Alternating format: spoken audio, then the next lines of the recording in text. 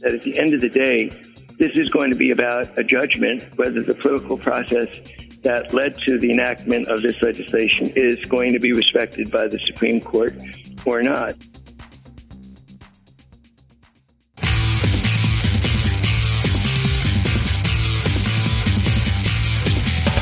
This is Lawyer to Lawyer, the award-winning legal podcast with J. Craig Williams and Robert Ambrogi. West Coast meets East Coast, and yes, they are attorneys, bringing you the latest legal news and observations every week with the leading experts in the legal profession. Produced right here on the Legal Talk Network. Welcome to Lawyer on the Legal Talk Network. We're glad you could listen today. I'm Craig Williams from a somewhat overcast Southern California. My co-host Bob Ambrogi is in Denver, Colorado on some business, and filling in for him today is attorney David Frank. He's the senior news reporter for Massachusetts Lawyers Weekly. And welcome to the show, David. Oh, Craig, thank you very much for having me on. We got rain here too, so don't feel bad on the left coast. No worries. Well, I write a legal blog called May It Please the Court and have a book out called How to Get Sued. And as you know, David Frank writes for the Massachusetts Lawyers Weekly.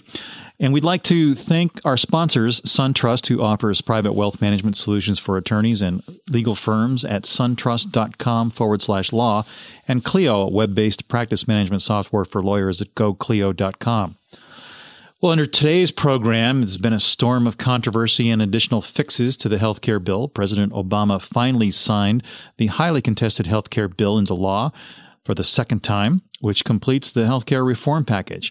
The signing of the bill has angered many in Congress, namely in the Republican Party, and has left the general public scratching their heads with a fear of the unknown. No, there's no question that the reaction to the signing has sparked a really loud protest. There have been threats, political attacks against members of Congress, and we're talking about something that crosses the aisle.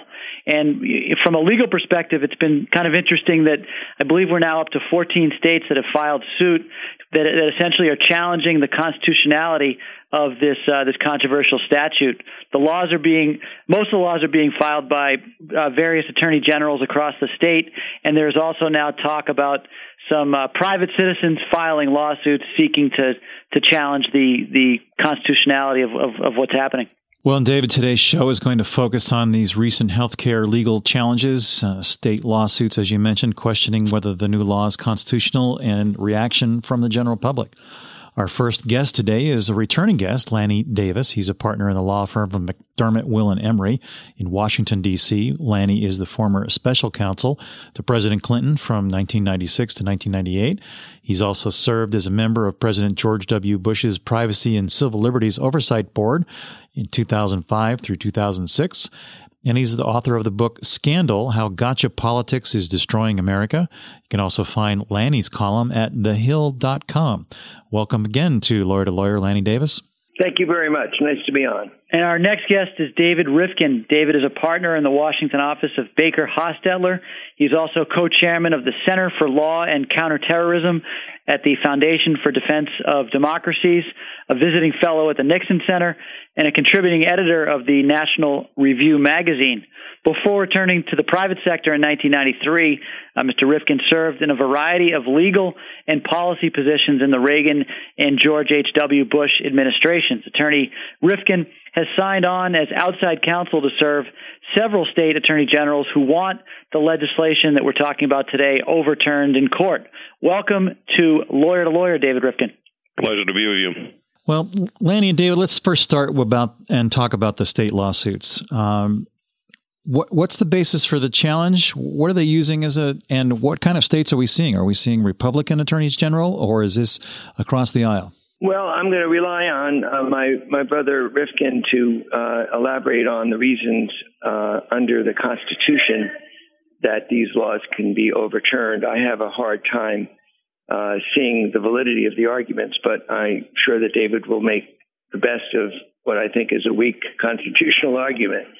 The Commerce Clause for many, many years has included the concept that for the good of interstate commerce across America, the federal government preemption clause, which allows federal law to dominate state laws, can be utilized in the name of interstate commerce. And there has been a lot of debate among constitutional scholars that the trend of the cases broadened the Commerce Clause way beyond the intent of the framers, and I'm sure that will be an argument distinguished counsel for the attorneys general will make. But I believe most of the precedents in challenging Commerce Clause cases, even in conservative-oriented Supreme Courts such as this one, have not been successful, and would just further say that when I consider the mandatory nature of the Social Security tax that requires everybody to make a contribution that they don't benefit from until they're of age and can get Social Security, or the mandatory nature of automobile insurance in every state that doesn't give a driver the option of self-insuring because he's never had an accident, but instead has to buy insurance at premium rates that are really more about unsafe drivers than a driver with an impeccable record, could be challenged on the ground of the federal government shouldn't be mandating my personal decision to buy automobile insurance. But those mandates have always been justified as in both the state's police power to impose, as well as if there was a federal government statute requiring every driver to have automobile insurance, it would be a similar argument under the Commerce Clause. If I could ask, I mean, and I'll throw it out to the floor. It's very unusual to see legal analysts be in agreement on anything. But if you look at sort of the initial reaction to this lawsuit, it seems that most constitutional scholars, most people that are following this from a legal perspective, are pretty doubtful that this is going to succeed. Are you surprised that that's been the reaction? And I suppose, David, what would you say to those that are expressing that kind of skepticism about this lawsuit? Well, let me say a couple of things. I'd like to tackle the question he answered first, but as to the reaction from the legal academe, I hate to put it this way, but the legal academe is fairly, shall we say, doctrinally pure in this issue. Most of the law professors are quite liberal, and of course, it's become liberal dogma that there are no meaningful limitations on the part of the federal government to do good under the rubric of a Commerce Clause or a tax and spend clause. Don't take my word for it. Stuart Taylor, who is one of the most respected legal commentators, and who, by the way, in an excellent column he did in this for National Journal, he runs a regular column there. In the end of the day, believes that we would lose, but he says it's a very close question, and he has nothing but the scorn for the legal academe. It acts as if this is all somehow silly. But let me say this as to the two other issues. I have not checked the partisan affiliations for every attorney general. It's not what lawyers do when you have clients asking you to represent them. But I'm pretty sure that out of the original set of 13 attorneys general, at least 2, possibly 3, are Democrats, and other states are going to sign up in the days and weeks ahead. So, to me, the fact that so many attorneys general on both sides of the aisle have filed a facial challenge to this statute literally within a few hours of being enacted attests to how seriously they are concerned about the constitutional issues involved. As to the constitutional issues involved, Commerce Clause, the easiest way to answer it is in 2 ways. A, there is Supreme Court jurisprudence that squarely supports what we're doing. But the most useful way to start is to point out sort of at the 60,000 feet above the battlefield, if you actually look at the Constitution, and not the framers' intentions that may not be captured by the language, but the actual language of the Constitution. One thing is eminently clear. The federal government is the government of limited and enumerated powers. I don't know of any serious scholar who disagrees with this level of generality. That point has been made by all the framers, Madison in particularly compelling fashion. And if Commerce Clause covers everything that has, quote, an economic footprint, then Commerce Clause is infinitely capacious. The notion that the federal government is a government of limited and enumerated powers, and general police powers are reserved to the states, goes out the window. The vertical separation of powers goes out the window. the dual sovereignty system, which is the same way to say is vertical separation of powers, goes out the window. And these, by the way, are not some quaint 18th century concepts. We live in an age where everybody is excited about the Bill of Rights. And just a brief reminder, the Bill of Rights is a secondary, important but secondary bulwark in protecting individual liberty. It's a set of negatives regarding what the government cannot do. The primary protection of individual liberty is the diffusion of power, both horizontally among the free branches of the federal government and vertically between the states and the federal government. So the way this statute works does more to threaten individual liberty in this country. And I'm being deliberately dramatic here than anything done in the 200 plus years of our republic. So this is a statute that, if upheld, would in effect have tremendously bad implications for individual liberty, because there is no meaningful limiting factor here. If the federal government can say that you ought to purchase insurance, medical insurance, not any insurance, but the way we prescribe it, not catastrophic coverage with some self-insurance, not a lien package, but every whistle and bell the way we want. There's no meaningful limiting principle for federal government to come back to you and require you to purchase health club memberships and new cars every few years and fruits and veggies, and basically compel every single purchasing decision you have as a consumer. And I can tell you, I spent several months last year debating this with every law school professor there is. From Yale to Harvard to UCLA, all very, very smart people. Not a single one of them could come up with a meaningful limiting principle, except to say, well, this is really important to what the government is trying to do here with health insurance.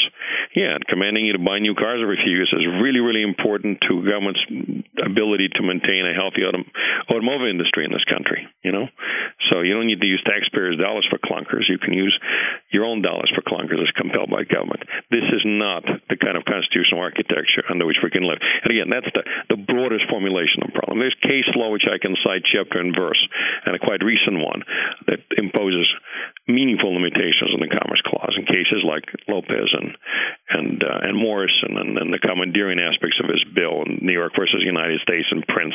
But these are details. The most important one is the one I just articulated. What, David, you've signed on, I guess, as outside counsel to several state attorneys general. Tell us about what your role is on that.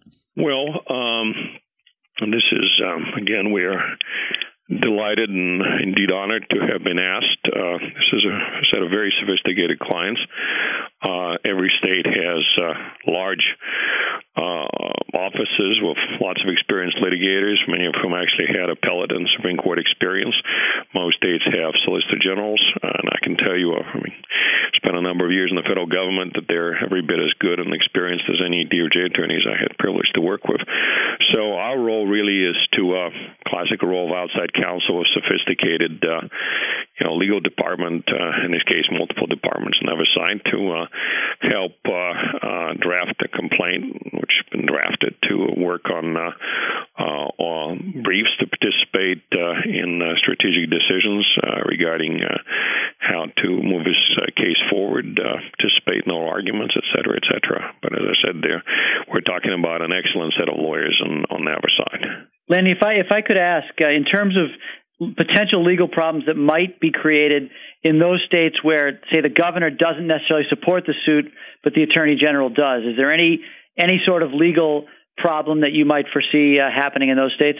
Well, if it's an elected attorney general, I don't think the governor is going to be able to affect anything the attorney general does in his judgment as a matter of law. If it's a appointed attorney general, the governor can fire him. But I don't know that many states other than the state of Tennessee, but I've lost track of the different systems. I think this does, though, relate to the point I was going to make, which is about politics. It's actually a constitutional doctrine that the Supreme Court doesn't make political judgments or interfere in the political process, even getting down to dictating what kind of party primaries parties should have. In this case, it's interesting to me that sometimes conservatives love to say we should give deference to legislatures that represent democratic policy judgments. And then on other occasions, they say, no, we shouldn't. In this case, the national policy judgment that requiring everybody to either pay for a health insurance policy or pay some kind of a fee in lieu of paying for the health insurance policy, has a grounding in national policy, which is that in order to require insurance companies to insure everyone, including those with pre-existing conditions, you can't leave their economic base as only sick and old people. You have to require the economic base to include healthy people. This particular healthcare legislation is actually quite a conservative piece of legislation. Hold your breath, David, but I do think that the decision to reject the public option and to keep this system entirely in the private sector was an example of President Obama standing up to his base and going with a private insurance-based system. Once you decide to go with the private sector, the national policy decision of this Congress, which would be litigated as a policy decision of an elected legislative branch, was that you needed to have a universal requirement, individual mandate, in order to achieve the policy goals of allowing people to continue their insurance even if members of their family reach an insurance policy limit or have pre-existing conditions and lose their jobs and can't get new insurance. That's a policy decision made in the political process. And while the Commerce Clause jurisprudence supports giving Congress the power to enforce that because it has an impact on interstate commerce, I sort of agree with David that at the end of the day, this is going to be about a judgment whether the political process that led to the enactment of this legislation is going to be respected by the Supreme Court or not. You might recall, David, and I'd love to hear how you would have addressed this in the 1930s. Minimum wage laws for children were overturned by conservative Supreme Court before Franklin Roosevelt tried to pack it unsuccessfully on the grounds that this was a state police power function and that there was a de minimis impact on interstate commerce as to what wage you paid a particular child in a particular state. That line of cases has long since been overturned, and minimum wage laws at the national level as a policy judgment, what's in the best interest under the General Welfare Clause of the Constitution and several other clauses, has been upheld. So there are many instances where Congress makes a policy judgment and individuals must do something because collectively it's in the national interest. I think that's what argument would be made in support of the health care bill. Well, a couple of things. First, as far as the capacity of different state attorneys general to sue, I agree with Lenny that I certainly cannot think of any state constitution where an attorney general who is elected statewide and has an independent litigation authority. Most states don't have a unitary executive model.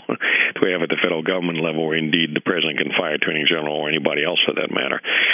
And they're not doing his bidding or her bidding relative to a course of litigation. Plus, I would find it enormously strange, difficult to even conceive that the federal court or Department of Justice, for that matter, would get on the question of whether a given attorney general under the state constitution has or does not have ability to do that. But Lenny brought, I think, an interesting point, which frequently gets bandied about in debates about who are true believers in judicial restraint. Look, let me put it this way. Nobody disagrees the judgment is made by, because in this case we're going to federal judiciary seeking to get them to strike down the product of combined judgment by two political branches, that the judgments of political branches, all of them are entitled to considerable deference. Having said that, I don't know of any constitutional lawyer, for that matter, folks who are defending this statute who would disagree with proposition and the political branches are acting extra-constitutionally.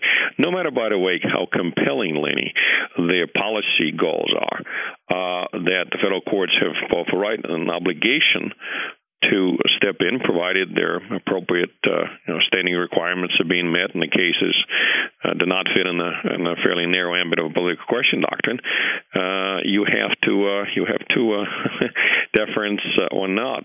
You have to call it as you see it. The courts have a final say in our constitutional system. And again, what's ironic to me is I vividly remember, because I was involved as an amicus in probably most of the major post 9/11 cases, how our friends from ACLU and Ligo Academe have been quite vociferous in arguing that no matter how compelling the reason that the Bush administration, and in several instances, and for example, in the context of a statute called Military Commissions Act, no matter how compelling their policy arguments were, that the first task of any government is to protect public safety, we're trying to prevent another Al-Qaeda attack, people were talking with tears in their eyes about the equally essential need to protect our constitutional values, to protect our constitutional litigation. At the risk of being somewhat flippant, I would say to you that if protecting our constitutional architecture is sufficient to trump public safety, it's certainly sufficient to be taken into account, and you're talking about public health. But look, the fundamental problem here is this. Every activity by a human being has an economic footprint. I would stipulate to that, particularly in the aggregate. And Lenny is right. The modern Commerce Clause jurisprudence allows intrastate activities, even intrastate activities that individually have very tiny impact, like growing weed for personal consumption in a bathtub, which is a subject fact, the key fact in Reich, Gonzalez v. Reich, which is the most recent Commerce Clause case, or in the far more venerable Wickard versus Fulbert, where we're talking about a farmer growing wheat for his own consumption. Individual interstate activities, even if there is no profit motive involved, in the aggregate can have sufficient impact on interstate commerce, can be swept in. Nobody's arguing with that. Nobody's trying to relitigate New Deal cases. The problem is this. This is not an economic activity. This is not even an activity at all. We're talking about an individual judgment not to purchase a particular good or service. To say that it can be swept in because it's not an activity, it certainly is not an activity you regulate. And remember, again, in the past, if you look at these cases, we're talking about interstate activity that is identical to an interstate activity that you regulate. So in case of a farmer in Wickard, he is growing wheat. The statute in issue regulates production and sales of wheat. In the case of Gonzalez v. Reich, the person is growing, albeit in a bathtub, albeit for personal consumption, weed, marijuana, to put it less colloquially. So it's the same thing as growing, in some large plantation-like setting in a national forest where they grow this stuff, marijuana, for the interstate market. Here, by contrast, we have an individual decision by a person not to purchase medical insurance. And yes, it has an economic footprint, but it is not the same activity that you are regulating. It is not the same as purchasing insurance. It's not about setting conditions of insurance, rates, et cetera, et cetera. So to say that you can sweep things in because they have an impact literally makes Commerce Clause infinitely capacious, destroys the very key element of our constitutional architecture. And by the way, I would urge your listeners to go reread Justice Kennedy, not a typical member of his alleged conservative majority on the Supreme Court, concurring opinion in Lopez versus Reich, in Lopez, which is a 1995 case having to do with striking down in a 5-4 decision the so-called Gun-Free Zone SCO Act, where he says very clearly that there must be meaningful limitations on the Commerce Clause. And on Delaney's approach, there are none, because no decision you can make as a human being in the 21st century doesn't have some economic footprint. A decision to drive, not to drive, to procreate, not to procreate, to eat healthy, not to eat healthy, to drink or not to drink. Everybody has some economic footprints, and in the aggregate, they can be quite substantial. What's significant, though, they're not the same activities that you're regulating in the interstate market. Well, it's time for us to take a short break. When we return, we'll be talking more about healthcare law and what it means for Americans and its healthcare system.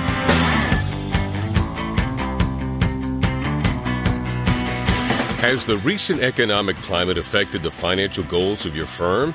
Get back on track with help from SunTrust. Our private wealth management legal specialty group works solely with lawyers and their firms to deliver unique solutions designed for the legal community.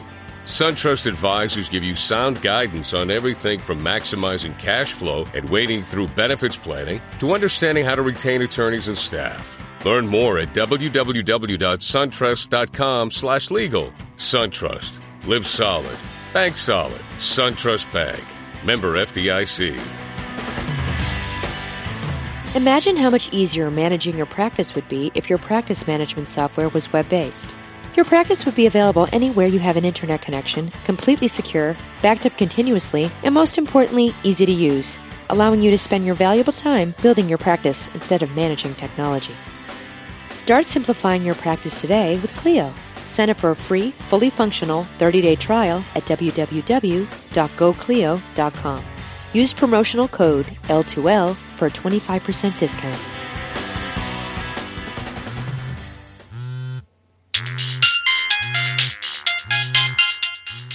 It's the office calling again. Don't answer it. Why not? I'm listening to Legal Talk Network podcasts to get my CLE credit in West Legal Ed Center. Oh, yeah. I need to do that too. Where do I find them? It's easy. Just go to LegalTalkNetwork.com and pick a program for CLE, click on it, and start listening. Or go to WestLegalEdCenter.com and choose from any of the Legal Talk Network programs available for CLE. That's perfect. The office can wait.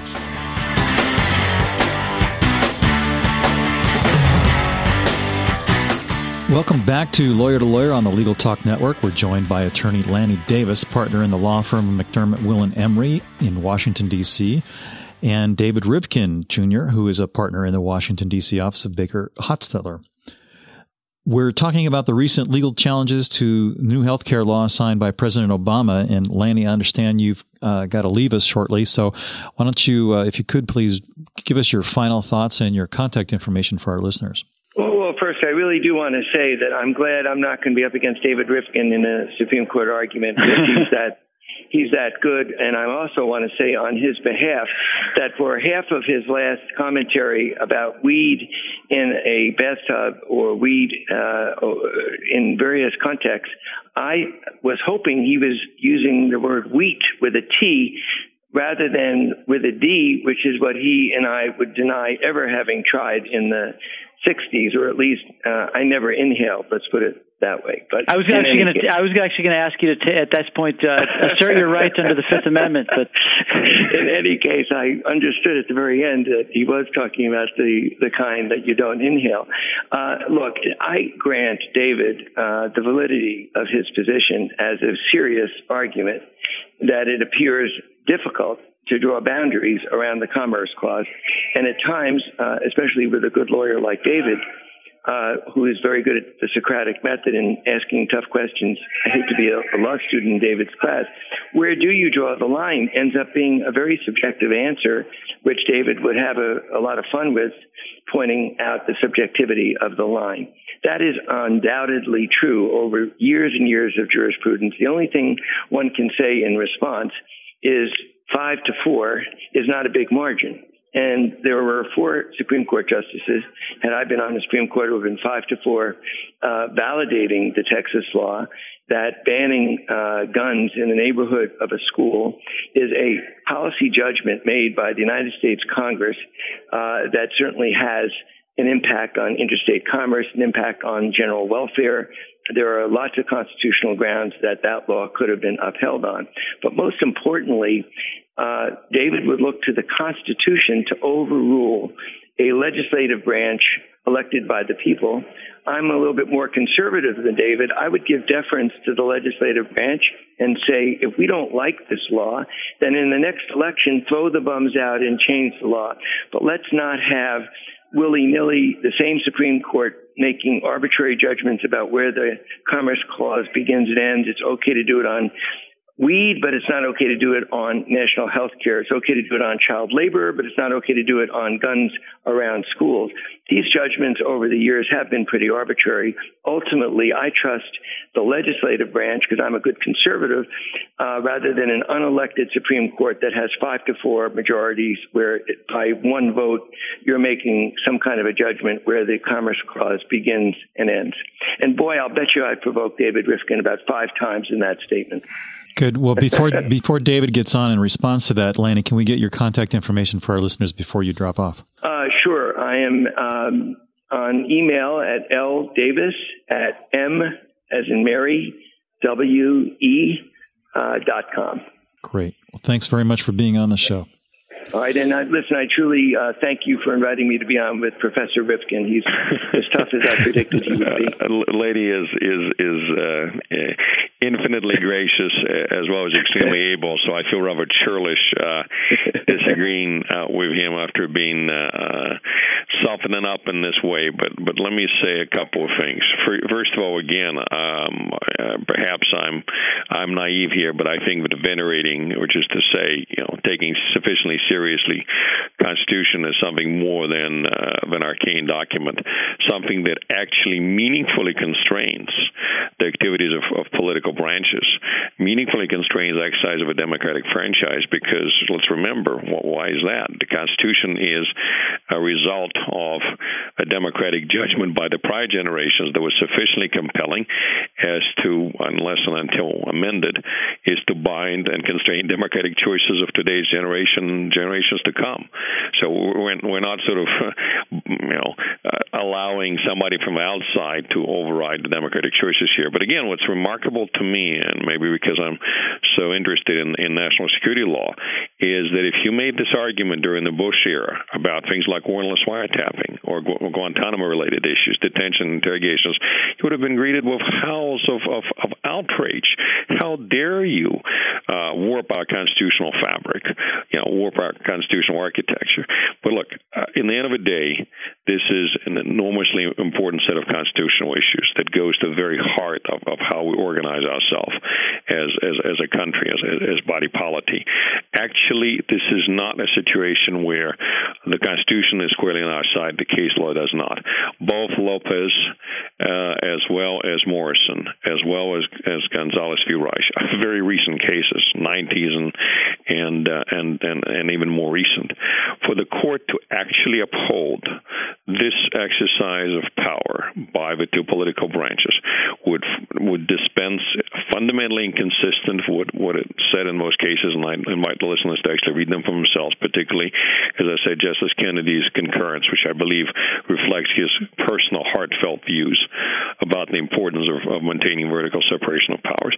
And I think it would be remarkably difficult for a court to do. And very briefly, quite aside from the Commerce Clause issues, the statute is chock-a-block full with instances of a federal government, quote, commandeering state officials and resources, which is a term of art. There's a whole line of cases, including, as I mentioned, New York versus United States and Prince, which says that the federal government cannot compel state officials and state resources to be utilized in enforcing federal law. Because remember, who do you think is going to be running insurance exchanges and administering Medicaid and making sure that insurance companies are going to be subjected to a myriad new regulations? It's not going to be HHS. It's going to be states. States would be required to hire thousands and thousands of new employees to do this. They would be required to spend billions of dollars in Medicaid funds, which are particularly onerous for states that have balanced budget requirements. So, again, this statute, both in terms of individual mandate, the taxing mechanism associated with it, as well, which goes to the question of what it's trying to accomplish, as well as the co-optation, the conscription of state officials and resources, which goes to the question of how it's being supposed to be implemented, is utterly unsupportable under both the relevant case law and the Constitution. And it will be a tough decision, I'm sure, because nobody likes to strike down lightly something that was done by the two political branches, but in this case, there's no choice. So I do believe we're going to prevail. In terms of reaching me, my email at my law firm is drivkin, DRIVKIN, @BakerLaw.com. Great. Well, David, thank you for being on the show, and as well for David and David Frank. That does it for this week's Lawyer to Lawyer. Remember, for our listeners, you can check out all of our Lawyer to Lawyer shows at LegalTalkNetwork.com. And a very special thanks to our guests for being with us today. Remember, you can also find all Legal Talk Network shows on iTunes as well. And for our listeners, remember, you can get CLE credit through West Legal Ed Center for listening to select Legal Talk Network podcasts, including some Lawyer to Lawyer podcasts, at the westlegaledcenter.com. We'll be back again next week to discuss another great legal topic. When you want legal, think Lawyer to Lawyer. Thanks for listening to Lawyer with Robert Ambrogi and J. Craig Williams. Every week, a new legal topic that you won't want to miss. We hope you'll listen again and check out our other shows on the Legal Talk Network.